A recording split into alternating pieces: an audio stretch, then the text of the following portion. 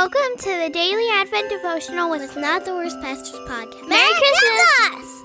Welcome to Not the Worst Pastors Podcast, Daily Advent Devotional with James and Matt. Today's song is Do You Hear What I Hear? And the clause of the day is Do You Know What I Know? Which is a play off of the actual title, Do You Hear What I Hear? So here's what it actually, within the line, it said the shepherd boy to the mighty king, do you know what I know? In your palace warm, mighty king, do you know what I know? So I completely went outside of the song, James, because you know me. I have to just be stupid when it comes to this. But when I hear the question, do you know what I know? I took it more as an evangelistic opportunity. Okay. You know, as a disciple, when we share the gospel, we're pointing people to the light of the world. Another way is, do you know what I know? And so I thought of it in this way of, you know, going to someone who doesn't know Jesus, their Lord and Savior, maybe during this year where they're turning everywhere for hope and love and joy and peace, and going to people, maybe not actually saying, hey, do you know what I know? But that idea of internally, hey, if you knew what I knew, you would have hope, you would have love, you would have joy and peace in your life. So that's kind of the way I took it. Okay. I have a lot of curious thoughts about the whole song altogether. The way that the song plays out, there's conversations going on. The night wind speaking to the little lamb speaking to the shepherd boy.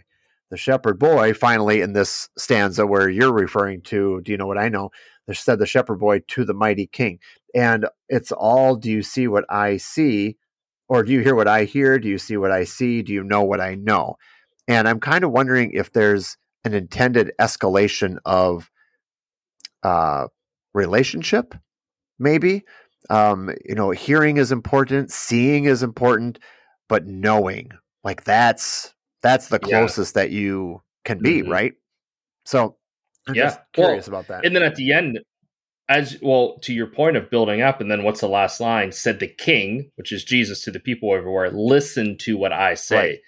It is the only one that is not a question. It is an explanation of listen to what I say, pray for peace, people everywhere, listen to what I say.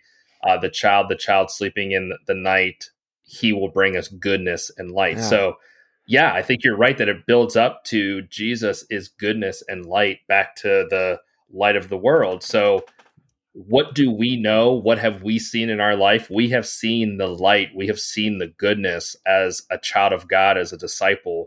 We've seen that, and we want to share it with people. I like the fact that this song really prompts the questions. I mean, I think it can at least. Yeah. Like, I don't know. Do I see what you see? Do I hear what you hear? Like, how much am I engaged in the experience of this Messiah or of knowing Christ? It's not just not a cognitive exercise, but it employs the rest of our senses and the ways that we live in the world.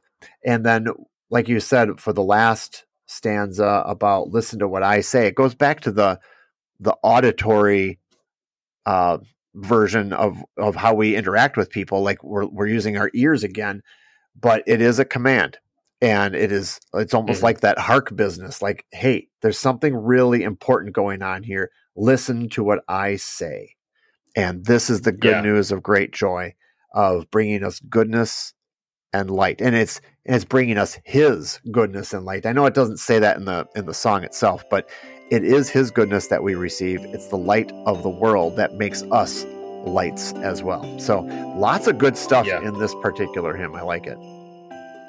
There is, yes. And it's one of those, usually you hear it, Bing Crosby sings it, he's the big one for it, and you go on to the next song. But this is why we're doing what we're doing. So, all right. Well, thank you for joining us today in our daily Advent devotional. We will see you back here tomorrow.